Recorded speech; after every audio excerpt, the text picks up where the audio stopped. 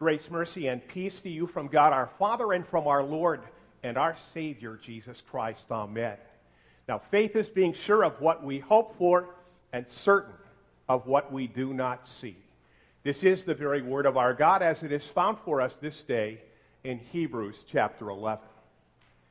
Well, I'm sure that most of us know how debilitating fear is. You know, in many respects, it's like a bully that lives inside of our head. Fear relies on scare tactics and literally surprise attacks. It watches for the moment when we are most vulnerable, and it literally tries to pick the lock of our security. Again, it's one thing that I can't stand, because fear literally tries to immobilize us, tries to rob us of our inner peace and our outward poise. You know, last week, my wife and I celebrated our wedding anniversary. And so we decided to do something different. We took the kids and the grandkids to Blissfield to have dinner there. And as we traveled there, we had to go through the big town of Britain, you know. And I felt a need to point out some of the places that are important to our family. So I said to them, now here's where your great-great-great-grandmother lived. And this is the place where my grandfather was born. And over there, across the field, is where my mother was born. And over here is where my grandmother taught school at a one-room school called the Gibson School, named after our family. And then as we got to Blissfield, I said, now here's the railroad tracks. They're still here, where my great-grandfather was a conductor on the railroad that traveled from Toledo to Kalamazoo. And this is the town where my grandmother literally grew up. And this is the place where she went to college in 1917. The second class of the county normal as she studied to be a teacher. I don't know if they cared about all this historical information or not, but it was fun for me. And as I traveled, I also saw some places that reminded me of some of the fears that I had as a child. If you've ever been between Britain and Blissfield, you know there's some pretty deep drainage ditches. And as a kid, I was always afraid that our school bus would slide off the road into that ditch and wouldn't be a good thing. I also was reminded of there's where the bully in our neighborhood lived. And there's the cemetery where my grandfather is buried, who died on my 12th birthday. And my wife says to me, was there ever a time in your life when you weren't afraid of something? And the answer to that is probably not. But, you know, I thought about it. Proper fear really can be a gift from God. In fact, the commandments tell us fear, love, and trust in God above all things.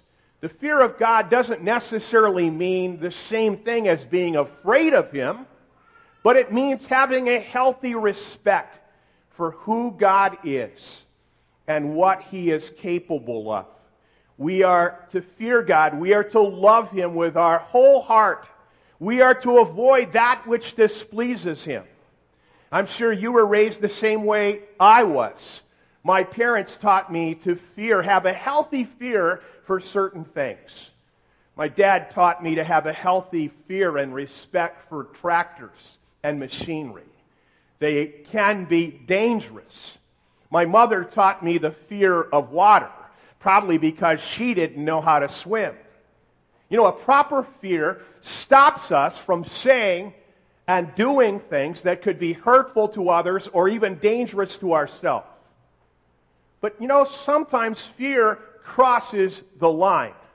When it dominates our life, when it really rules our life with an iron hand.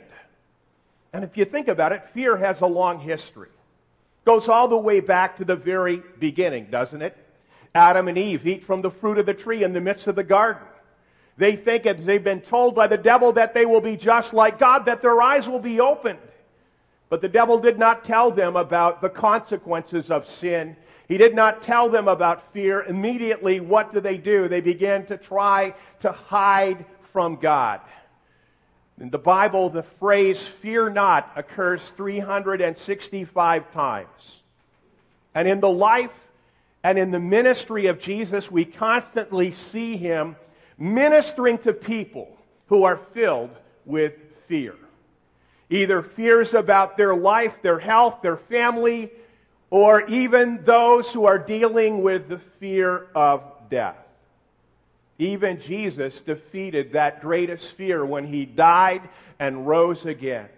And on that Easter Sunday morning, the angel was there at the empty tomb, and he announced to Jesus' followers, "Fear not, for he is not here. He is not dead. He is alive. He is risen, just as he said." You know, even the great heroes of faith enumerated in the book of Hebrews, in Hebrews chapter 12, even these people were not immune to fear. So why should we think that we should not have to deal with it? You realize that doctors say that the number one reason people come to their office is out of fear. Maybe you remember that comedian and singer by the name of Dean Martin. He said this, "Show me a man who doesn't know the meaning of fear, and I'll show you a dummy who gets beat up a lot." It's probably not a great saying, but some of you probably know of other people, famous people, who have dealt with great fears in their life. The story of Howard Hughes is an incredibly sad one. Toward the end of his life, this multi-millionaire became so afraid of getting sick and dying that he shut himself off, locked himself away in his penthouse from the rest of the world, thinking that he could somehow save himself. And then, of course, the most famous person from Southeast Michigan also dealt with his share of fears. A man by the name of Henry Ford. It is said that when Henry Ford would go to his farm in Macon, not far from here, he would stop at the Four Corners in Saline, where Dairy Queen is today. Used to be a restaurant and a motel that Kenny Volz's family owned. Those of you remember him. And his entourage would phone out to the farm and say, he's going to be there in about a half hour. So make sure you do what? Make sure you go around all the yard and pick up all the chicken feathers. Because he had a phobia against chicken feathers, of all things. But enough about all of them. What about us? What fears are you dealing with today? Maybe you have fears about your health or the health of your loved ones. Maybe you're facing tests this next week. Or maybe you have fear about the direction that our country is heading. Maybe you have fears about the upcoming election in November. You know, it seems to me that fear and anxiety go together. Fear and anxiety are often the byproducts of a solo performance in our life. You know, sometimes I get so irritated with myself that I cave in to fear. But it's often my own fault because I decide to go it alone instead of putting my faith and trust where it belongs. Not in myself, not in my things, not in my securities, but in God. And really, isn't that the point of today's lesson? The writer to the Hebrews says faith is being sure of what we hope for and certain of what we do not see. This faith is more than just head knowledge. It is believing and trusting with all our hearts in the power and the love of God as He has shown it to us in His life, death, and resurrection. Faith is being sure that God loves us and that He has the power to save us, to forgive us, and to give us eternal life. This is really the kind of faith that the world knows nothing about.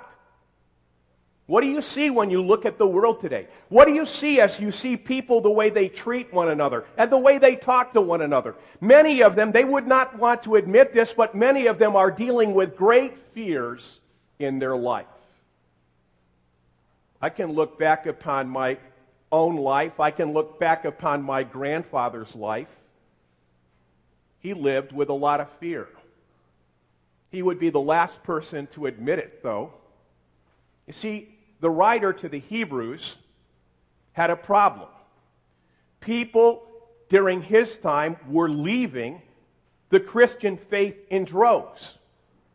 And why were they leaving the Christian faith in droves? Because they wanted a more reasonable faith.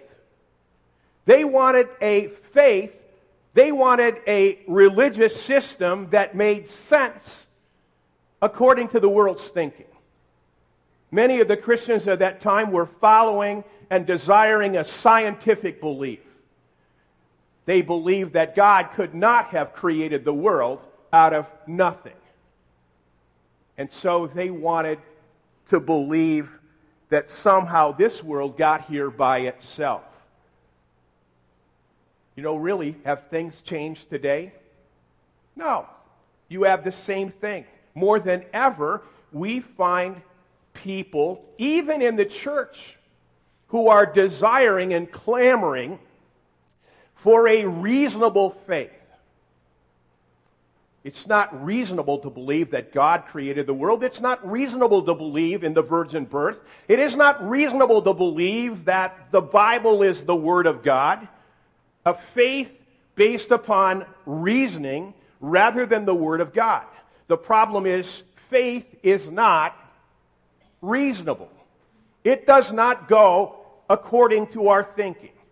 Faith is trust in what we do not see. I mean, as Don said, who among us this morning has seen our Heavenly Father with our physical eyes? Who among us have seen Jesus die on the cross or rise again from the dead? And yet, what does Jesus tell us? He says, "Blessed are they who do not see and yet believe." Faith is believing without seeing. You see, through the work of the Holy Spirit, our souls have been given the eyes of faith. And it is through these eyes of faith that we can look to the cross and look to the empty tomb and be certain. And anyone who has ever been saved or ever will be saved has the same faith eyes. It's the same kind of faith eyes that Abraham had. What God told him was not reasonable. That he would have a child, a son, that he and his wife, even in their old age, that they would have a child who ultimately through that child would come the Messiah. This whole promise of God seemed unreasonable, and yet Abraham believed his faith. He believed his God-given faith overcame the idea of what was in the world's thinking impossible. So how dare I limit God's power in my life to when and where it fits my purposes? You know, in my fear I bring God down to the level of my thinking. In my fear I reduce God to my capabilities to deal with my life. So let me ask you this question this morning. Is your life one of faith? Or is it one of fear? Again, sometimes I get extremely angry. I'm not proud of being a fearful person. But you know, as I look back upon my life, I can see where God has even taken this and turned it around and used it for my good. Because those fears always drive me to Jesus. I say to myself repeatedly, where would I be without my faith? Where would I be without Christ? They remind me that no matter what you are facing today, no matter what you are dealing with, faith in Jesus says to you, do not be afraid. I am here. Trust me. Trust me. His words, do not be afraid, are backed up, as your grandson said, with the action of his life, death, and resurrection. You see, in every fear, Jesus is the answer. You got to write that down. In every fear, Jesus is the answer. Because of Christ Jesus, we can be absolutely sure that we have what God has promised. If then we have the absolute assurance of salvation, why can we not trust God with Him in all things in our everyday life? There's one last thing here I want to say before I wrap this up. You know, God tells us that faith comes from where? Hearing. Hearing what? Hearing the Word of God. How can we have such a faith unless we are hearing and studying the Word of God? Listen again to what the writer of Hebrews says. He says, "Let us hold fast to the confession of our faith without wavering. For he who has promised is faithful. And let us consider how to stimulate one another with good deeds and love, not forsaking or assembling together as has become the habit of some, but encouraging one another all the more as we see the day drawing near." I don't know about you, but I see the day drawing near. How important it is for us to immerse ourselves in the Word of God, to encourage one another. And whether we realize it or not, some people would refer to me as one of those religious kooks. I consider that a great honor to be called a kook for Christ. But we are involved in a battle, a real spiritual battle. It is a war against Satan and his forces. It is a war with the world that demands that all things bow down to fear and bow down to the God of reason. And you know, at present, if you look at the Christian church today, you would have to conclude that we are losing this battle. As a vast majority of people, again, are looking at the things of the world. They're not looking to God. They want a faith that is tailored with the views of this world and our sinful emotions. So what are we to do? It is time for us to put our faith into action. But how are we to do that? Again, the answer is simple, and yet it's difficult. Immerse yourself and your families in the Word of God. Hold fast to your faith. Put your trust in Christ. And you know, one other thing. As Christians, we have to stop this kind of thinking which says that worship and the study of God's Word is optional. You know, golf is optional. Going to the U of M football game is optional. There's a lot of things that are optional, but worship isn't. Being in worship and in the Word of God is not. Hear the Savior's words. Do not be afraid. Hear God's Holy Spirit. He is calling you and me today to trust in the one who has already come to our rescue.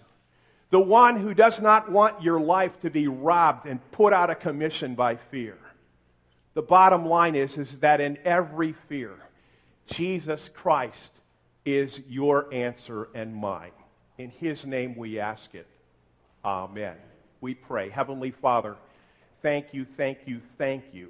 Words seem so inappropriate or so small, but thank you for the gift of our faith. Where would we be without you? Lord, we pray for ourselves.